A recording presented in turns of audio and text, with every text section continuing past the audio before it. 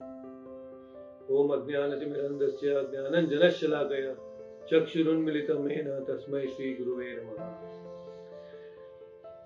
Hare Krishna everyone, welcome back to the Bhagavad Gita study circle. Let me quickly check who else has joined. We have Vinodji joining in, we have Hina Mataji. So, in the last session, we have covered up to verse number 4 of chapter 6.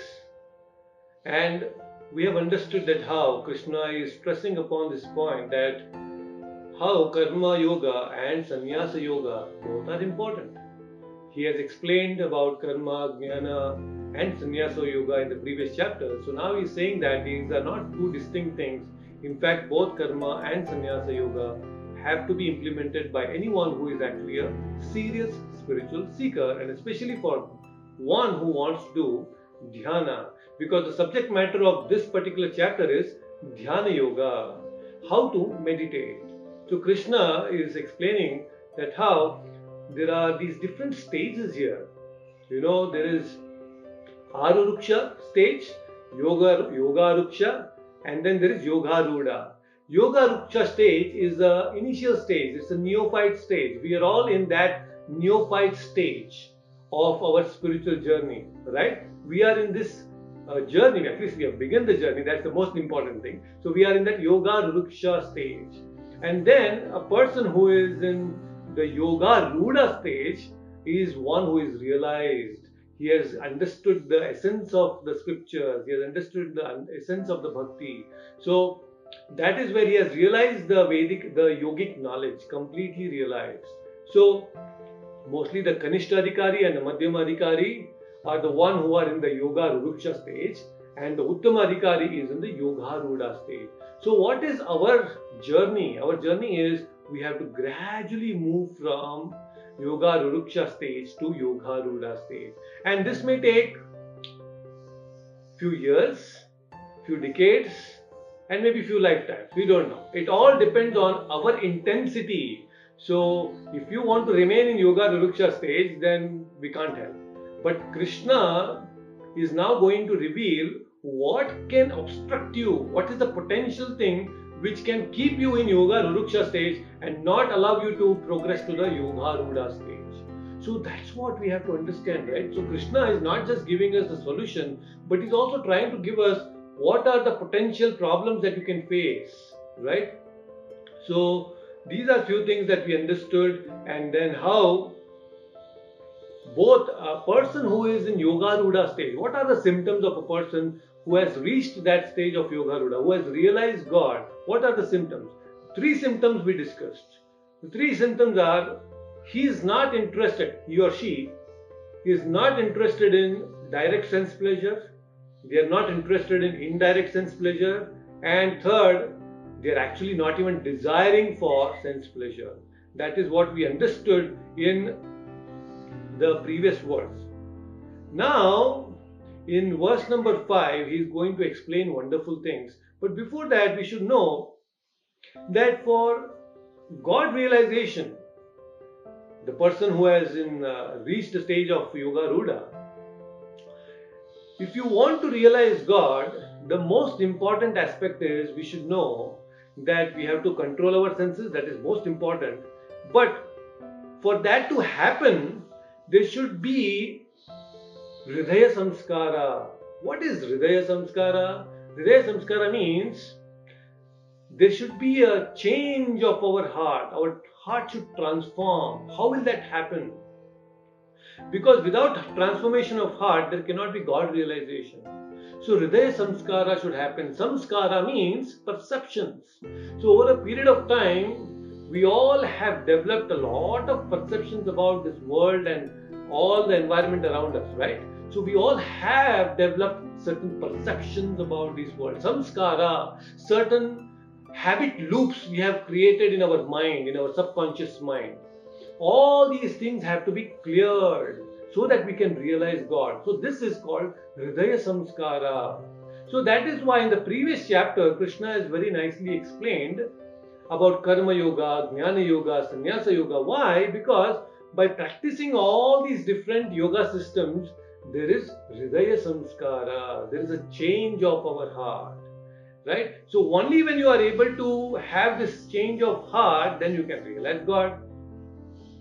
And the best potential way, the best way to actually have this Hridaya Samskara is, Krishna explained in the third verse, he said that karma karana muchyate. You have to perform your karma, but the most important karma or the heart transformation, many acharyas have explained, and that is serving the Vaishnavas.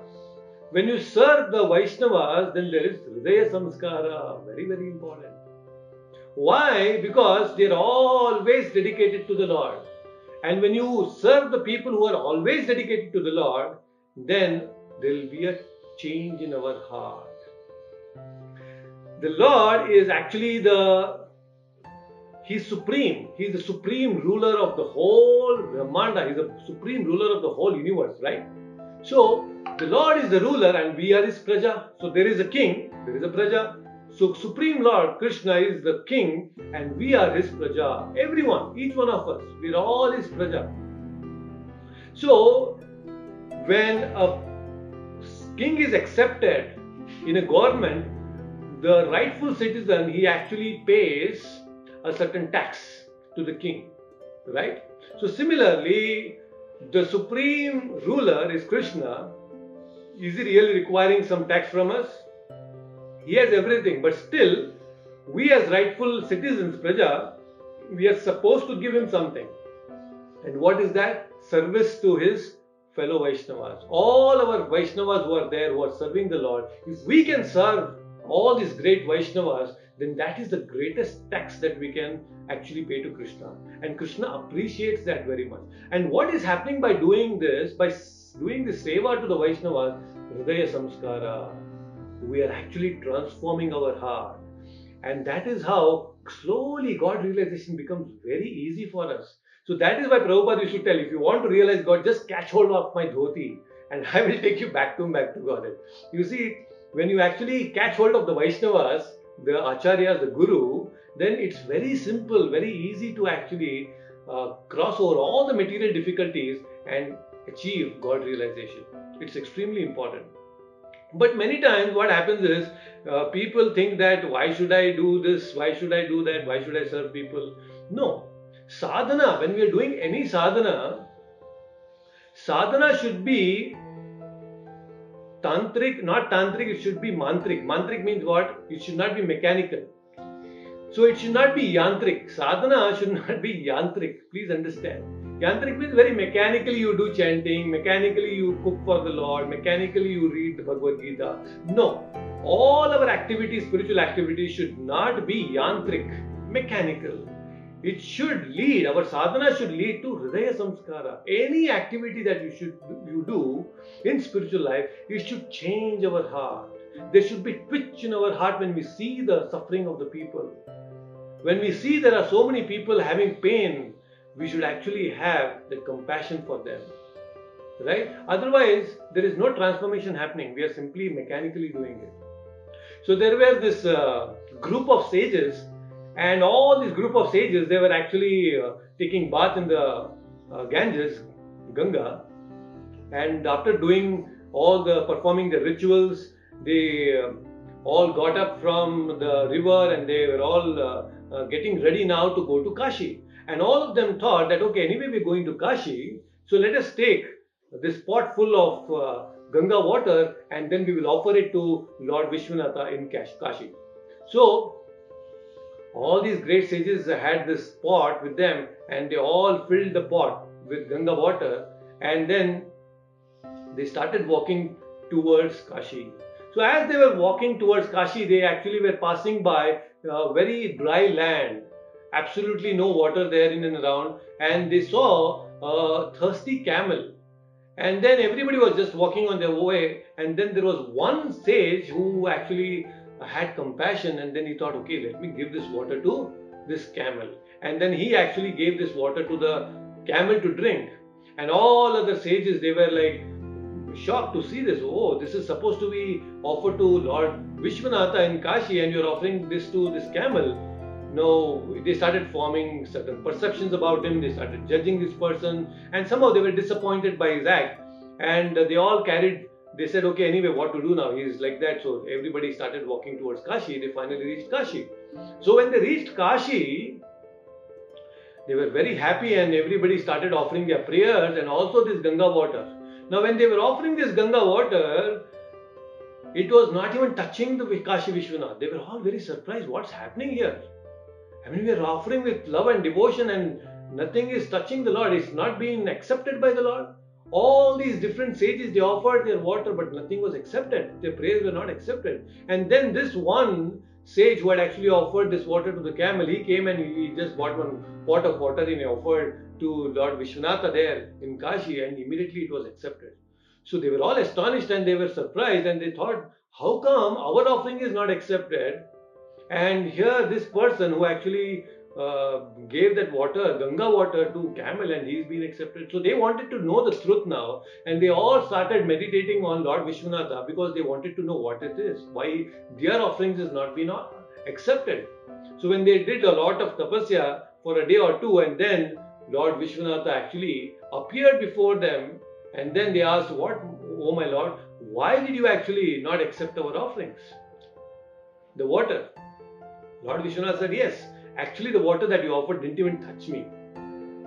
And this person, actually I accepted his water because when you were all passing by that dry land, that patch of dry land, I personally came as that thirsty camel. And he is the only one who fed me. And actually I accepted his water now because of that. So you see, many times mechanically we can do a lot of things. Our sadhana, our chanting, our so many things we can do in the name of spirituality, but it's all becoming mechanical, yantric. So our sadhana should never become yantric. So what should we do now so that our sadhana is not mechanical? So that is what Krishna is going to tell in the next few verses, where he's going to reveal the potential problems that we can face. What are those things? Let us understand. Okay, so Dave, you can unmute yourself and let's chant the verse, the first verse for today. I also have some. Okay, Arvind Waldekar has joined from Sholapur, and we also have Vinodji and Ninaji, of course. Then I think we have Uma Kumar also joining us. All right, so let's chant the shloka for today. It's very, very nice shloka. So Dev, repeat after me. Yes. Uddhared atmanatmanam. Uddhared atmanatmanam. Natmanam avasadhayet. Natmanam avasadhayet. Atmaiva hi atmano bandhur. Atmaiva hi atmano bandhur. Atmaiva ripuratmanaha. Atmaiva ripuratmanaha. Let's do this once again. Uddhared atmanatmanam. Uddhared atmanatmanam. Natmanam avasadhayet. Natmanam avasadhayet. Atmaiva hi atmano bandhur. Atmaiva hi atmano bandhur. Atmaiva ripuratmanaha. Atmaiva ripuratmanaha. Wonderful. Please read the translation. A man must elevate himself by his own mind, not degrade himself. The mind is the friend of the conditioned soul and his enemy as well. Wonderful. Please don't go by, ignore the verse number there that is being displayed. It was a typo mistake. Alright, so very nice. So what Krishna is saying here, that this mind can be controlled, but if you are not able to control, then this can be either your friend or an enemy.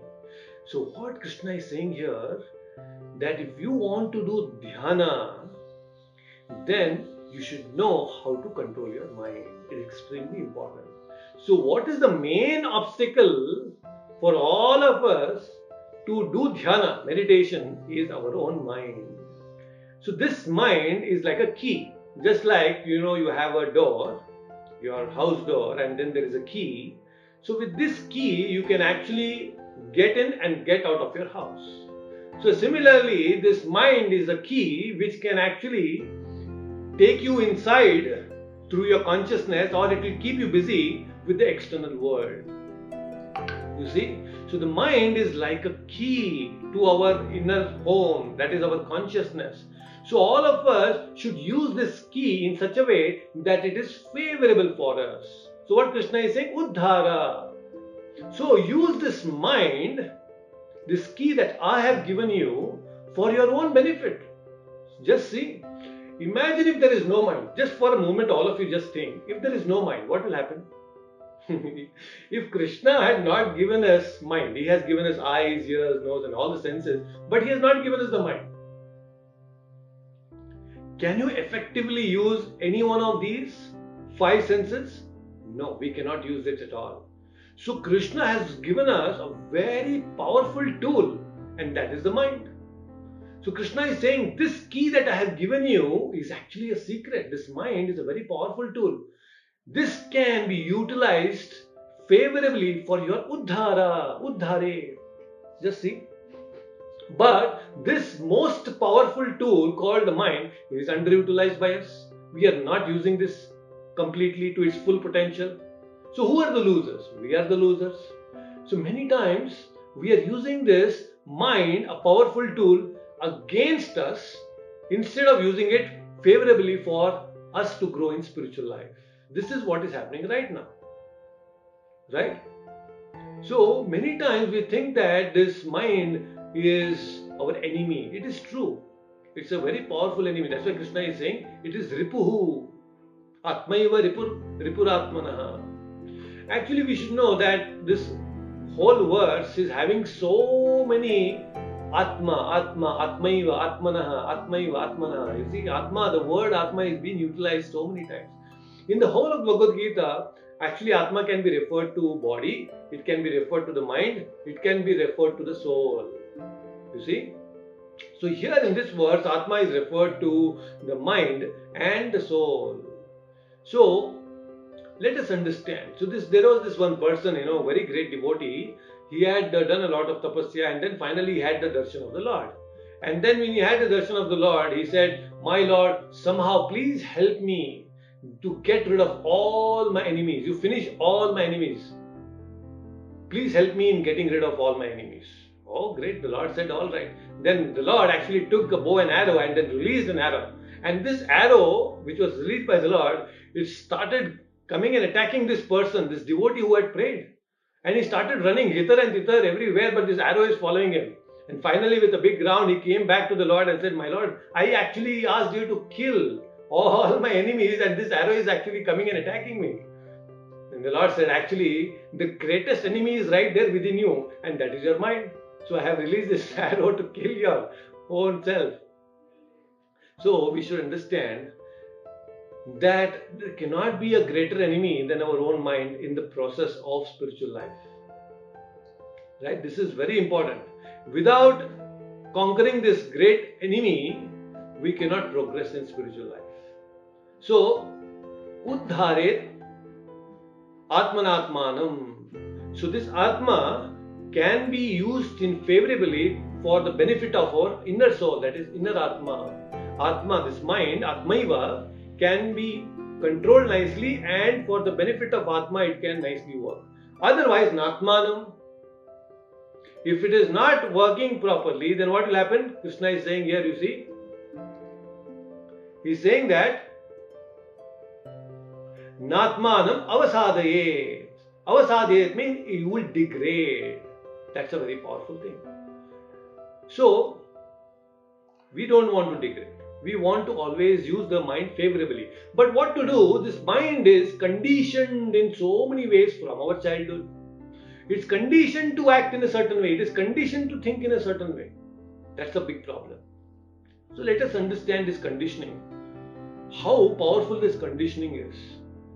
Many times we don't even know that what we are doing is right or wrong. We are just helplessly going according to the conditioning of our mind.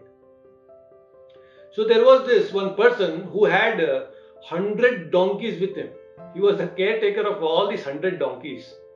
And then he was moving from one village to another village, taking all these 100 donkeys with him. And then he was about to reach the village, but it was too late. In the evening, he thought, okay, it's better that I rest now, and then morning I can continue my journey with all these 100 donkeys. So these donkeys he wanted to tie, and he started tying all these donkeys one by one. And then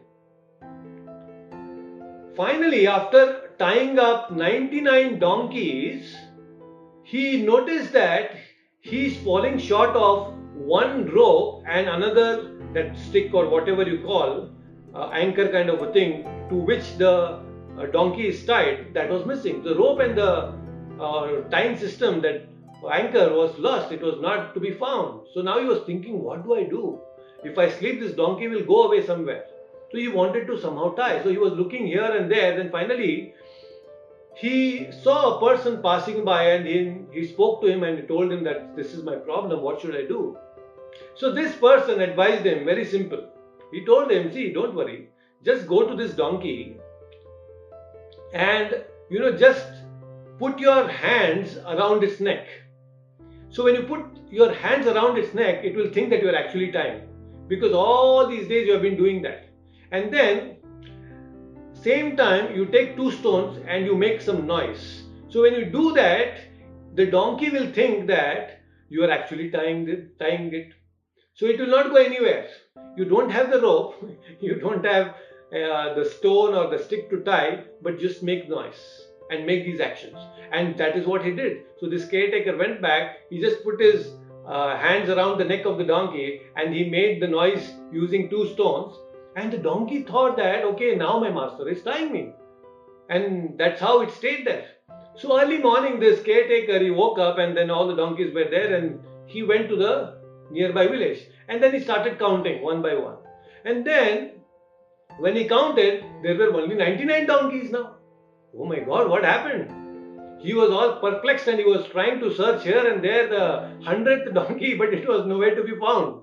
And then the same person who had advised last evening, he found this person again and asked him, see, you told me yesterday that I should do this, but the donkey has not come at all. I'm missing that donkey, what to do?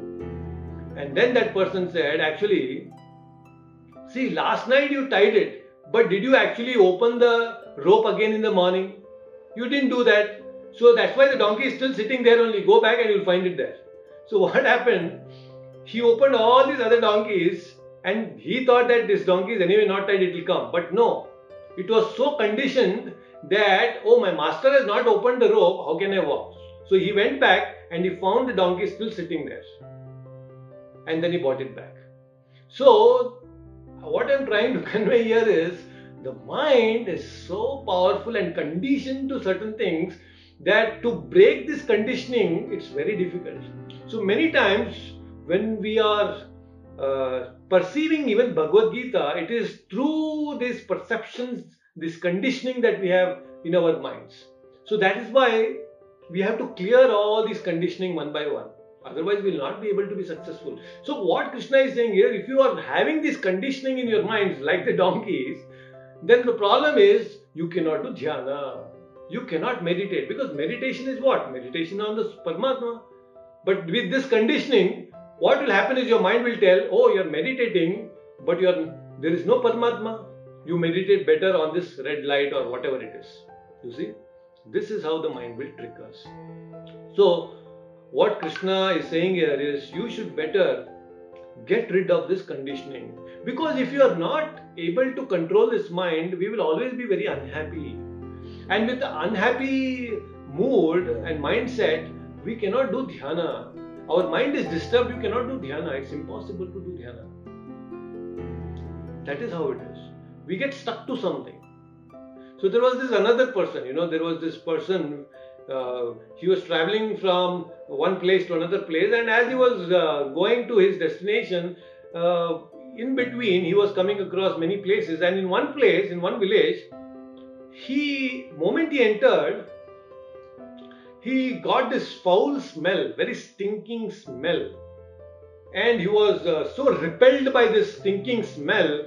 he just wanted to run away from that village, and it was very obnoxious, and somehow he could not tolerate this, and he somehow crossed this village and he was going on his journey.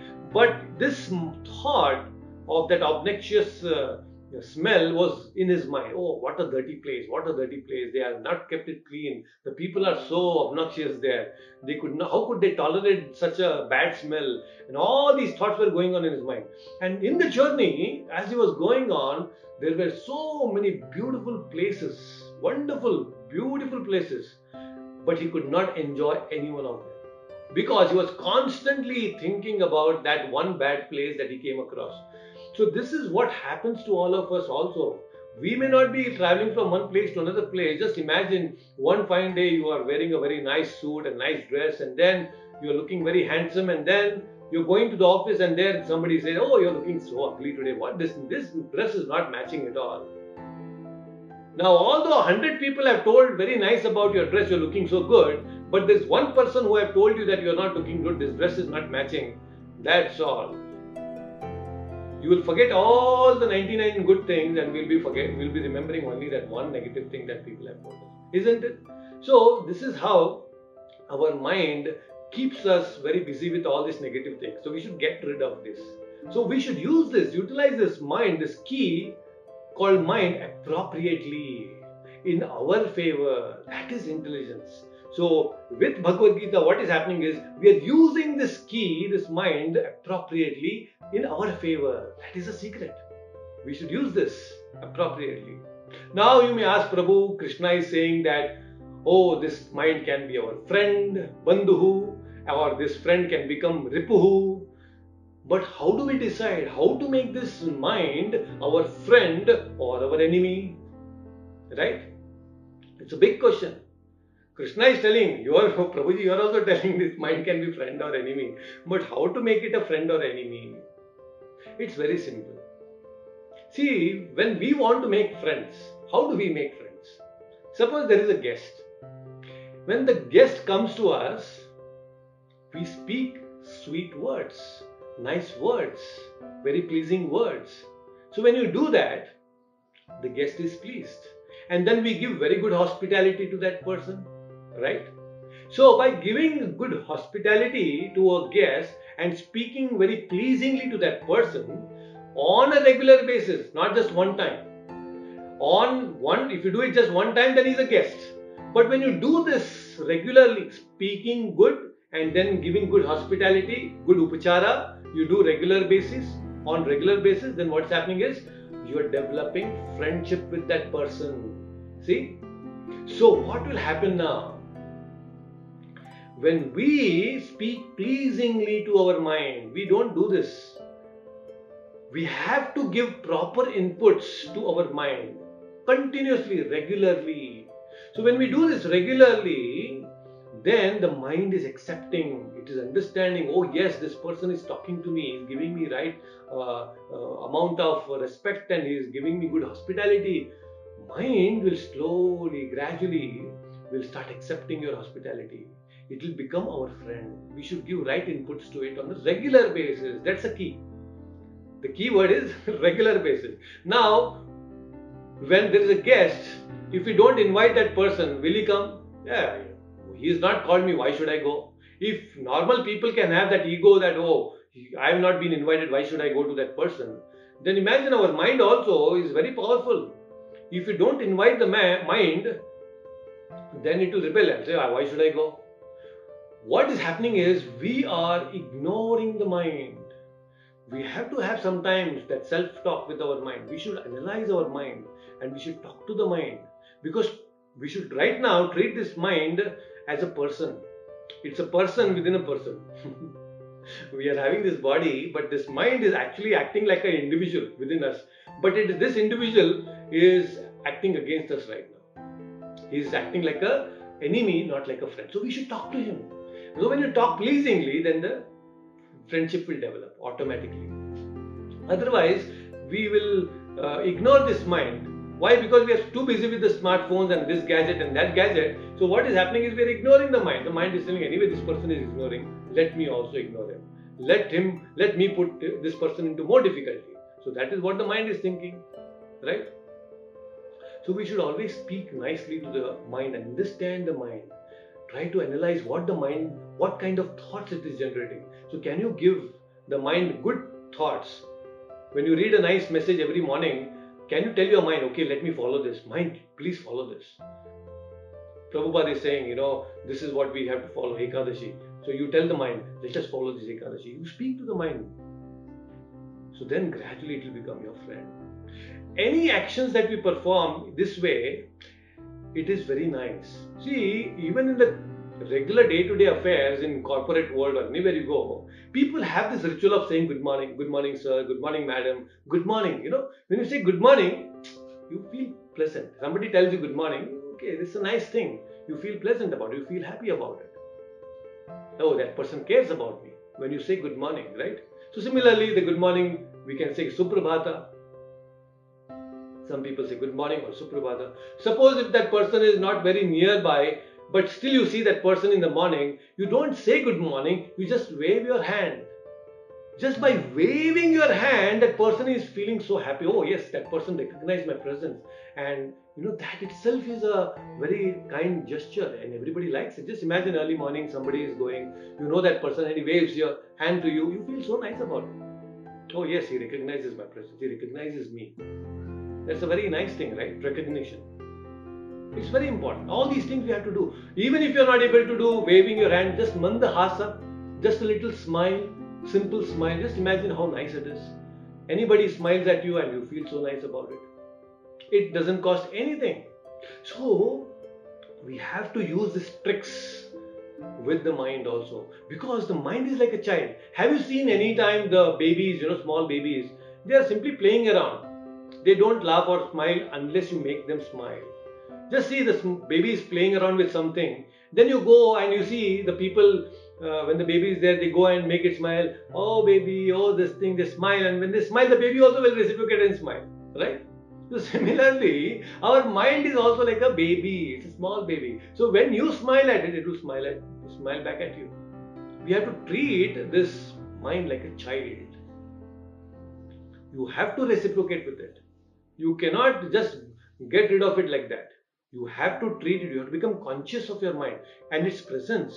Most of the time, we are not even conscious about this mind, this powerful tool.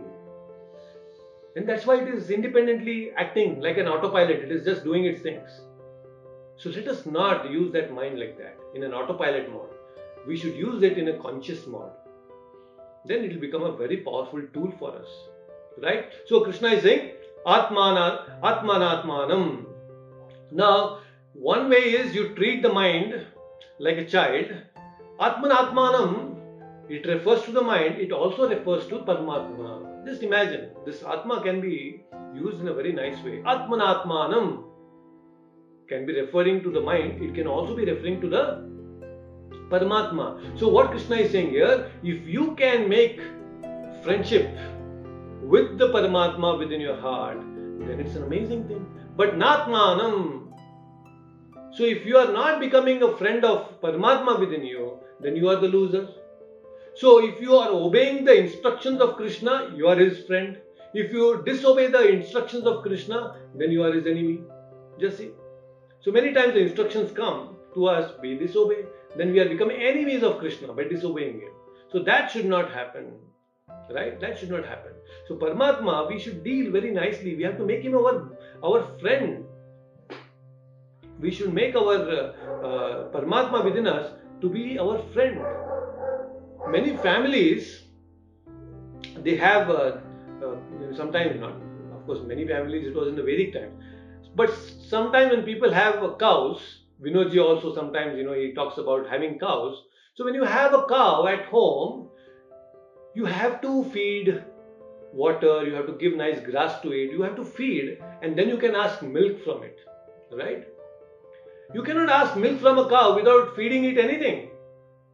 So now Krishna, although he is not in need of anything, but he is a Kamadhenu.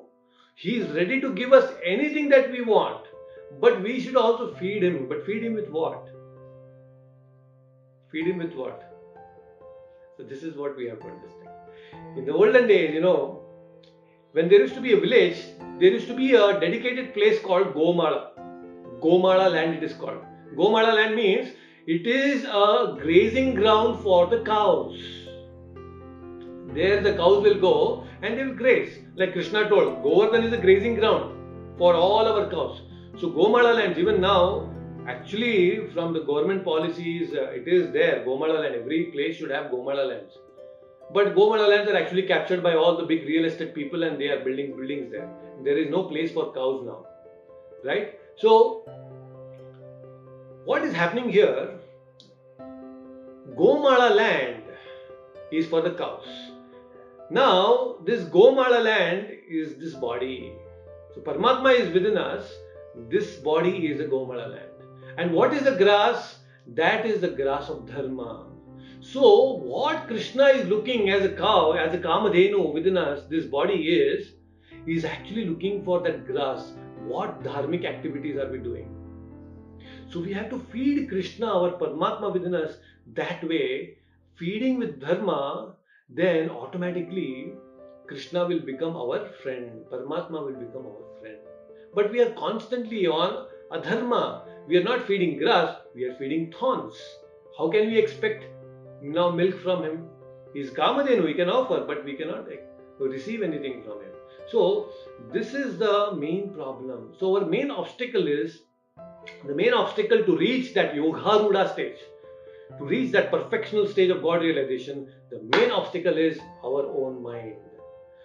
Right? So, this is where we have to become expert in this initial stage itself, Yogaruruksha stage. We have to become expert in controlling the mind. Now, in this initial stage, in this neophyte stage, in the beginning stage, our mind is very much attached to the body. Please understand this.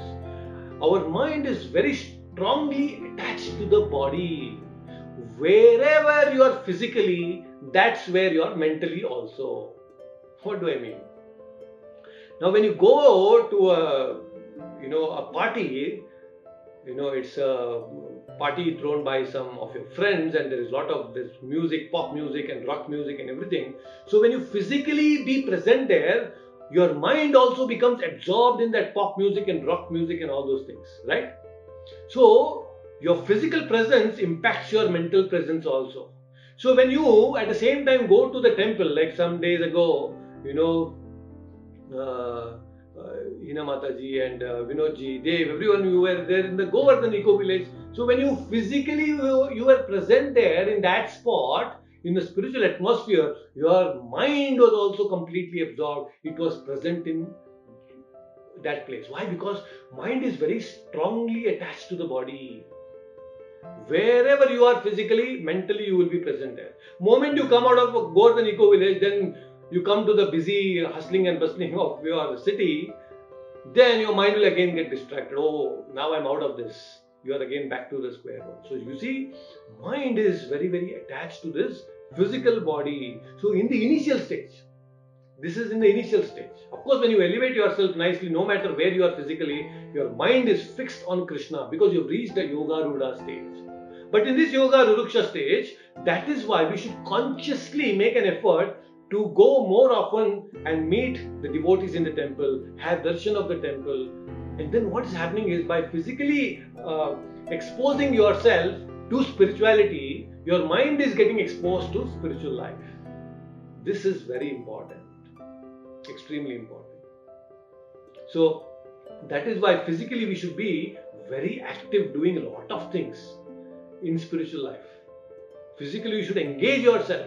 Now, why this session? Because if I am doing this session physically, it is also reinforcing my mind that yes, don't get distracted here and there.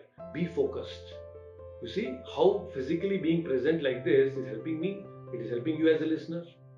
So, let us use this mind as a very wonderful door which will open our attention towards our inner consciousness, to the self.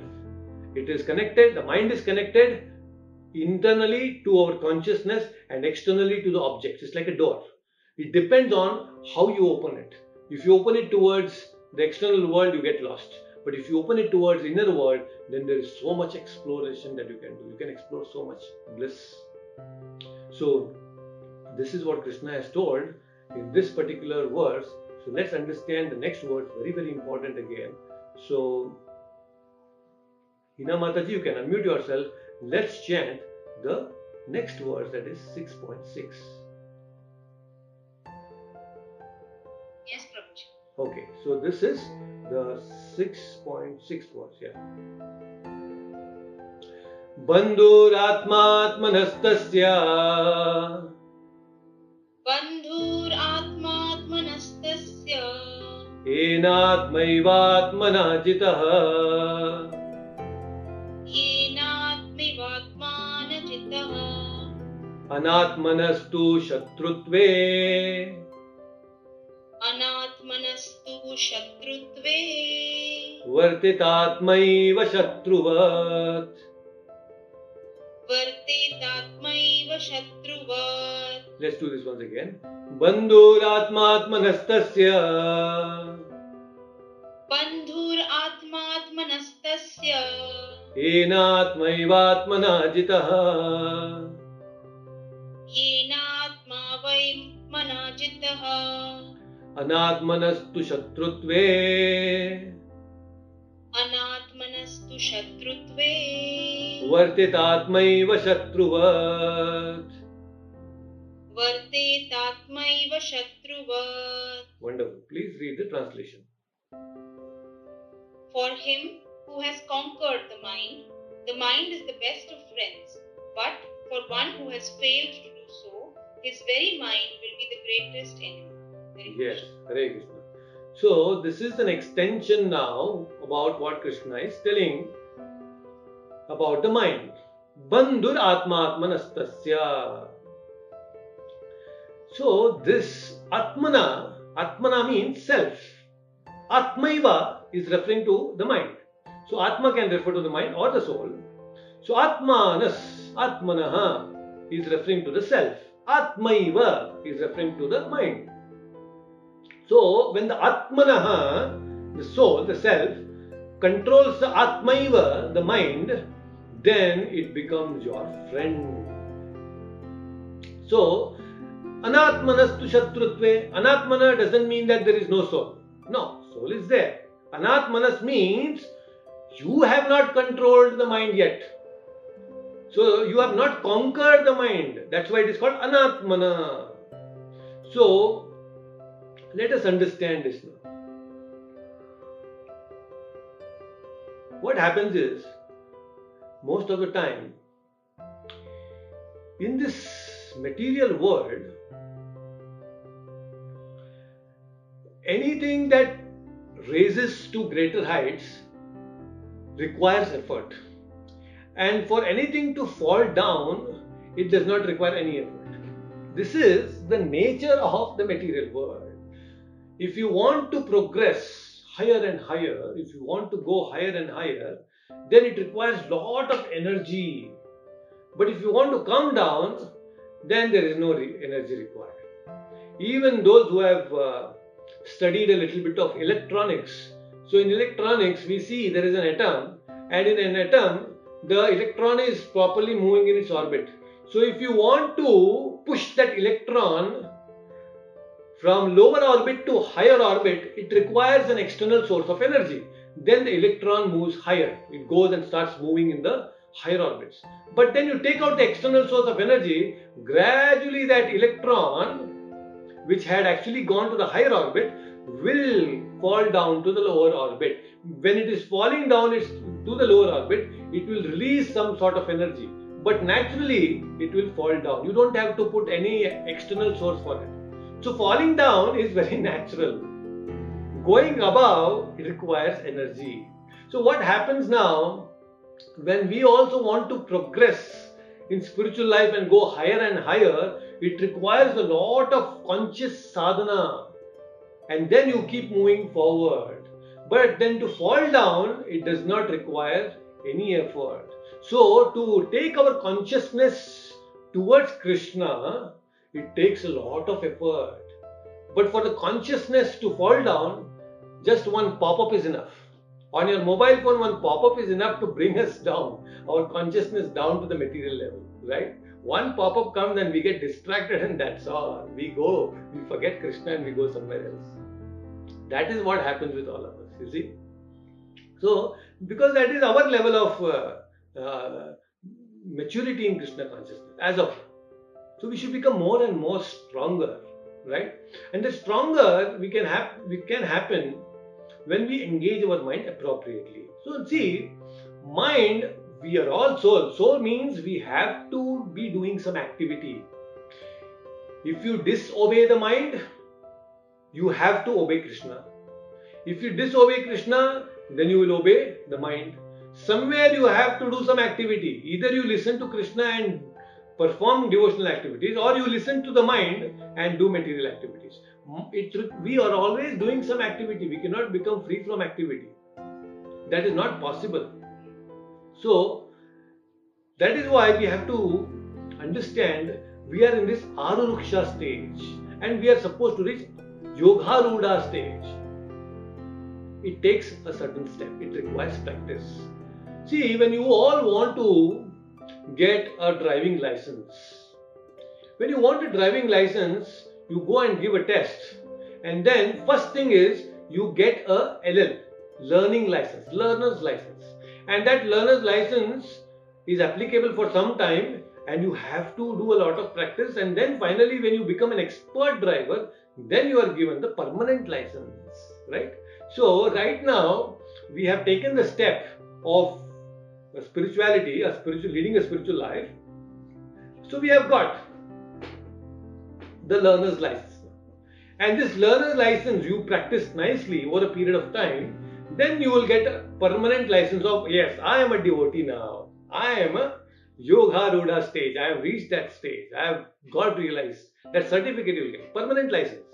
And once you realize God, then it's permanent only. It cannot become temporary, because anybody who tastes God once, then there is no question of again coming back to the material world, material consciousness, right? So we all have to acquire that permanent license now of God realizations. But right now we are having at least the LL. There are so many people who don't even apply for the learner's license. They are simply riding on the street, this life.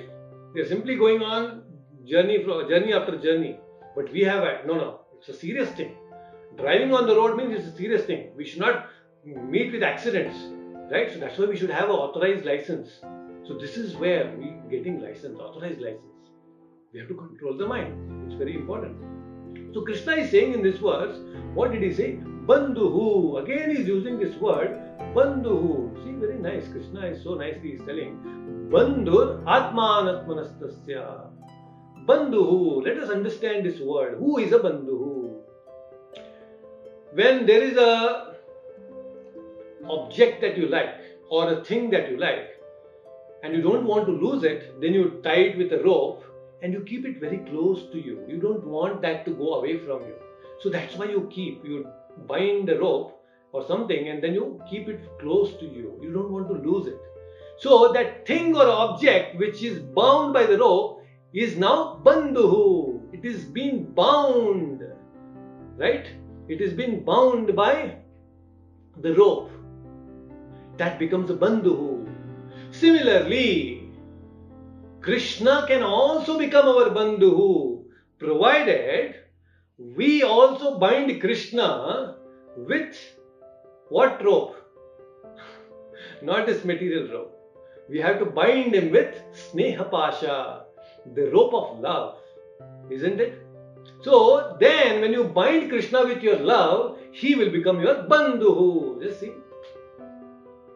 Now all the gopis, all the gopas, they all bound Krishna. They were binding Krishna. Yashoda Maya, she is going to bind now. Damodara month is going to come. You see, she will bind Krishna. How? Not with that rope, material rope. She could not also, right? How could she bind later on? Out of her love. Krishna saw, oh, my mother loves so much. So then he got bound. So he became a Bandhuhu. Just see.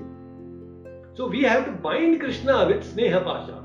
Yes, Prabhuji, we are chanting Hare Krishna mantra, we are eating prasadam only, and all these things we are doing now. You see, we are having some sneha, we are having love for Krishna. But our love, most of the time, what happens is, it is temporary. We're all having certain material desires, and as long as those material desires are fulfilled, we are there with Krishna. And the moment it is satisfied and everything, we forget Krishna. We ignore Krishna. This Krishna, who is the Supreme Lord, who wants to become our Bandhu, we are ignoring him. And Krishna is telling, he is telling, oh Bandhu, I want to become your Bandhu. How? You can call me as your father, you can call me as your son, you can call me as your lover, you can call me a friend. I want to approach you and be with you in a certain relationship. I want to become your Bandhu, and we are ignoring him. Just see. This is our unfortunate condition, our unfortunate situation. Right? So, we have ignored. And what happens is when we don't make Krishna as our Bandhu, that is when we end up in problems, in miseries. Most of the time, that is our problem, a big problem. You see now, this verse is actually defining Mahabharata in one sense. What happened in Mahabharata? There were the Pandavas and the Kauravas. Now this Duryodhana and his party, they saw the Supreme Lord Krishna right in front of them. But did they accept him as Bandhu? Did they bind him with that Sneha Pasha? They always rejected him. You see? Duryodhana also wanted to bind Krishna. Right? He actually wanted to bind him and put him in the prison house. But he could not. That is his Durbuddhi, Duryodhana's Durbuddhi. And what happened to Duryodhana? Because he could not understand the supreme position of Krishna, he ultimately failed. He was not victorious. But whereas the Pandavas, they accepted Krishna as the supreme and as their Bandhu, as a friend. So because of that, they were victorious. They became successful in life. It's very clear now. If you want to become successful in life, follow on the path of the Pandavas. Right? But you see, Krishna is so merciful. Krishna, apart from the Kauravas and the Pandavas, Krishna also approached Karna. Krishna told Karna, hey Karna, you become my Bandhu. You join the party of the Pandavas. You will become victorious.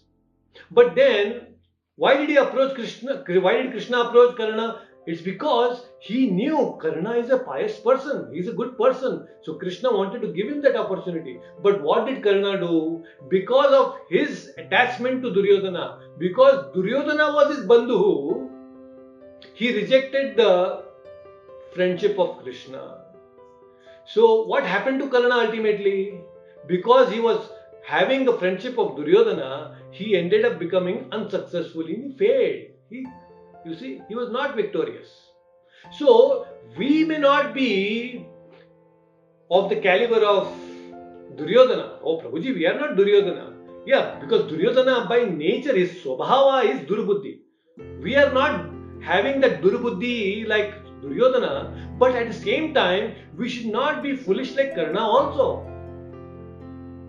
Right? We are having that piety within us. We should not misutilize this piety for wrong things. We should not get attached to people like Duryodhana, who are obnoxious people. Right? So we should attach ourselves with people who are like Pandavas, and then we will become victorious. We will become Bandhu. Because anyone with the Pandavas mentality will become a Bandhu of Krishna. So that is what Krishna is telling. So isn't it in our favor to make Krishna as a Bandhu? So all these things if we do properly, then the mind is setting it right. We are setting the mind ready for dhyana. That's why Prabhupada in the introduction itself is saying that you may understand Bhagavad Gita little bit, to 10%, 20%, whatever extent. What Prabhupada is saying is, the basis for understanding Bhagavad Gita is at least you accept Krishna as the Supreme Lord. And with this understanding, with this acceptance, you read Bhagavad Gita, then everything will be alright. Right? So we have to first accept Krishna as our Bandhu. If we think Krishna only as enemy, then what is the point in reading Bhagavad Gita? Because you are listening to the instructions of an enemy, you will not be interested. So that is the prerequisite. So let us become Bandhu. We should not actually ignore Krishna. Krishna is waiting for our relationship. So mercifully, He is waiting for all of us. But we are getting detached. We are constantly we are thinking, no, Prabhu, I am now going to get detached.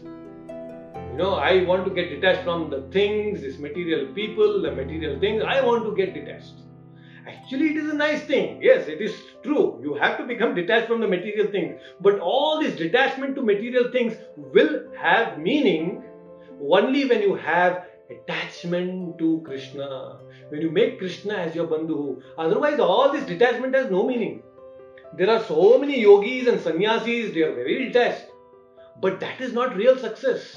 They are simply neutral people like Karna. You see? So, you can become detached from all these things, but if you are not attached to Krishna, then all these has no meaning. Your detachment has no meaning.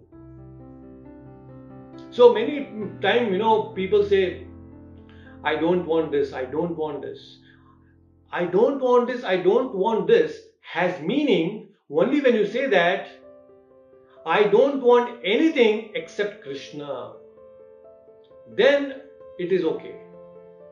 And many people also say that I want thing, I want this, I want this, I want this. Yes, when you say I want this and I want only Krishna and nothing other than Krishna, then this has meaning. What scriptures are telling is you develop relationship with Krishna. You become his bandhu. Don't ignore him.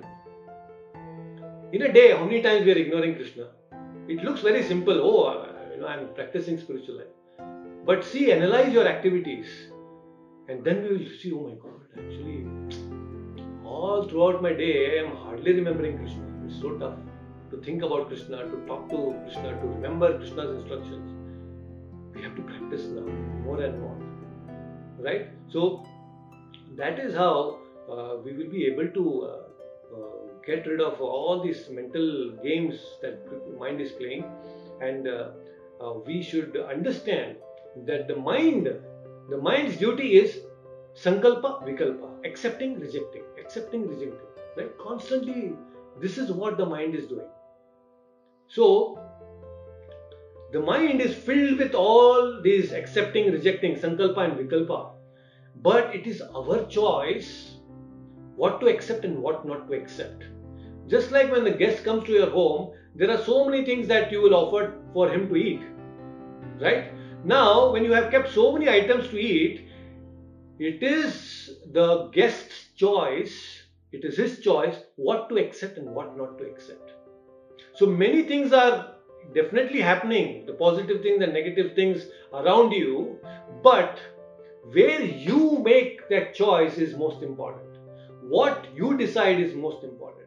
The power of choice is the choice of the self. Please understand, the self is more powerful than the mind. Mind will definitely propose a lot of good and bad things. But it is the choice of the soul. It is your choice as a soul to decide what is good for you and what is not good for you. Right? So, this is how we should understand that whatever the mind proposes, it's not that we should simply accept it. There is a chance that there is our power. It's a very powerful thing. To make a choice is a very powerful thing. Because your choices will make your destiny. I don't know if you are able to get this, but every choice that you make is defining your destiny. Every choice. It's so powerful on a day-to-day basis. And just imagine, most of the time, it's not your choice, it's this uncontrolled mind which is making choice on our behalf. So much is at stake. Our whole spiritual life is at stake. So you should harness now this power of choice and teach your mind also. Oh mind, please listen to this. Give him inputs.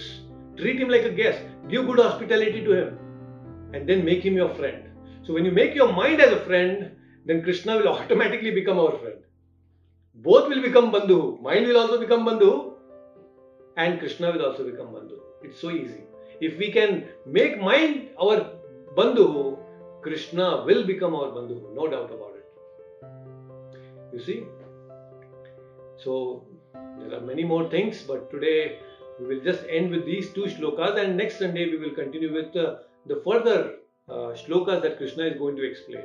But since we have some time, we can take some questions. If you have, please feel free to ask questions.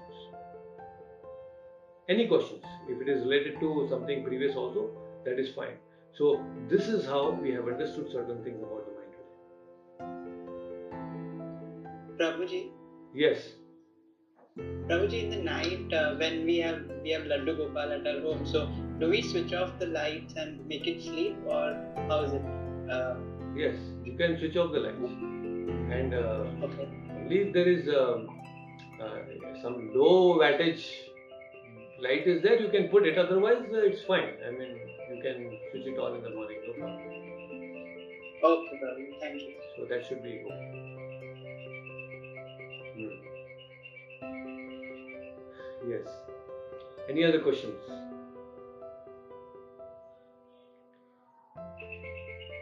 So please contemplate on all these very important things, and definitely there will be a lot of wonderful things that you will learn in this chapter. Dhyana Yoga is very interesting also, so we'll understand many wonderful things. So what we will do is, let me just end the live on YouTube, and if you have any questions, you can ask. Guruji, Hare Krishna, Guruji. Yes, Uma Kumar. Guruji, some of them are utilizing mind very powerful way. Some of them are not utilizing powerful. In the sense of people are telling those guys are not intelligent. What makes how to utilize maximum optimal way, Guruji? Yeah. So again, next verse Krishna is going to explain that. See, what happens is, most of the time we are not able to optimally use the power of mind. It's because the mind is constantly restless. It is very restless. And when you are having a restless mind, when you are not peaceful, then it becomes very difficult to achieve any higher thing. See, what happens is, whenever you want to achieve higher things, you have to make your mind very peaceful. First of all, if you are disturbed at a mental level, you cannot think of higher things. That's why if you see any successful people, they are mostly successful because they strategize. They are always thinking about strategies and principles, developing strategies and principles, right? And they are able to do that because they are not disturbed mentally. All those lower level things, they give it off to other people. And then they are able to think of higher things. So what happens is, in your day-to-day things also, you should, as much as possible, create certain habit loops in such a way that these habit loops that you create are automatically taking care of all the lower level activities. And your conscious mind is thinking about big things, big strategies and other things. So then you are able to become very productive. So what happens is, another very important power of mind is creating positive, nice habit loops in the subconscious mind. So when you want to, just like in the morning when you wake up, you go to the restroom and then see so many things that are happening automatically. You know where the toothbrush and the toothpaste is kept. Automatically you know how to put the toothpaste on the toothbrush. Automatically you brush the teeth. And you're thinking about your project, you're thinking about what to do next. But your hand is moving. And many other things, your tap, opening the tap, and automatically it is happening. How? Because the habit loop is created in the subconscious mind. So similarly, if you can train your mind to take care of all these lower things nicely by forming these habit loops of regular things, then you can think about big things. You become very productive. So feed your subconscious mind with all the positive habit loops, create them if you don't have, and then use your conscious mind for bigger things, right? So petty things you should not be involved in it. Keep your mind busy with. What happens is, most people, for example, you take Sudha Murthy, or not Sudha Murthy, there was this, our minister earlier in BJP, she recently passed away last year. What's her name? Can you please help me? Sushma Swaraj. You see, Sushma Swaraj, she used to wear saris which were all planned much ahead. It's not that she will early morning wake up and then think which sari to wear. No, Monday means this color, Tuesday is this color, Thursday this color. They don't bother their mind. They don't keep their mind busy with these petty things. If you see this Facebook, Mark Zuckerberg, most of the time you will find him wearing only grey t-shirt. Why? Because he's all wardrobe is filled with grey color t-shirt because he doesn't have to bother which color, that color, because they are thinking so many bigger things. They don't absorb their mind in all these petty things. What should I wear today? What should I do? This? No. So please, all of you, think about these things, that on a regular basis, which is a recurring thing. Train your mind and then make it a habit loop and put it in your subconscious mind. That will take about 1 month, 21 days, maybe 1 month. Gradually it will become a habit. And then at the same time, use your conscious mind for thinking big. You see? So these are certain tricks that you can use to make yourself very productive. And use your time effectively. Don't use it in any other things other than your spiritual life and your professional life. Then it will be very nice. Thank you, Guruji. Yeah. Prabhuji. Yes, Dave. So you were just talking about productivity. So I had heard this trick where you time block certain things in your calendar, and then you follow it. So basically, when I'm at a certain point in my schedule of the day, I know what I have to do. So I'm not using my mind to think and make a decision at that point in time that what should I do. So sometimes what happens that I make a schedule for the day, but I'm not able to follow it. Like there are certain things that come up, and maybe I'm not able to wake up at the time that I had thought I would. So then what to do? Because the plan is shifted. Then there's some kind of confusion. So it's only indicating that you have still not created a habit loop for that particular activity. So when over and over you reinforce that this time slot is meant only for this activity, then automatically your mind is geared up to doing that. Although there might be some exceptions, some exceptions are allowed. Even in our temple life also, we all wake up at morning 4 o'clock for the Mangalarti. So our mind over a period of time, it has been trained like that. But there are certain exceptions. You're traveling, or maybe you slept late because there was Janmashtami the previous day. Many things, many reasons can be there. So there can be certain exceptions, but overall you are following a certain habit and it's very conscious. So it's okay. Sometimes when you are, in a month, 1 or 2 times, if you are not able to stick to that particular time slot, that's fine. You should not really get worked up with that. Oh, I did not do, and I failed in doing that. Then the mind will take another course of action. So instead of it, be relaxed. Okay, okay. In a month, I missed 2 times. No problem. Next time, I will make it instead of 2 times, 1 time. So exceptions will be there. So we cannot be perfect all the time. That's all right. But if you are failing every other day, it's only indicating that you have still not created a habit loop for that time slot. That means you have to put conscious effort at least for a month so that your mind gets trained. So month, 2 months, then your mind gets to know that this is what I am supposed to do at this particular time slot. It becomes automatic, and there will be some exceptions for 1 or 2 days. That's fine. Yes, Prabhuji. Thank you so much. So with this, we will end and we'll meet again next Sunday. Please take care. Hare Krishna.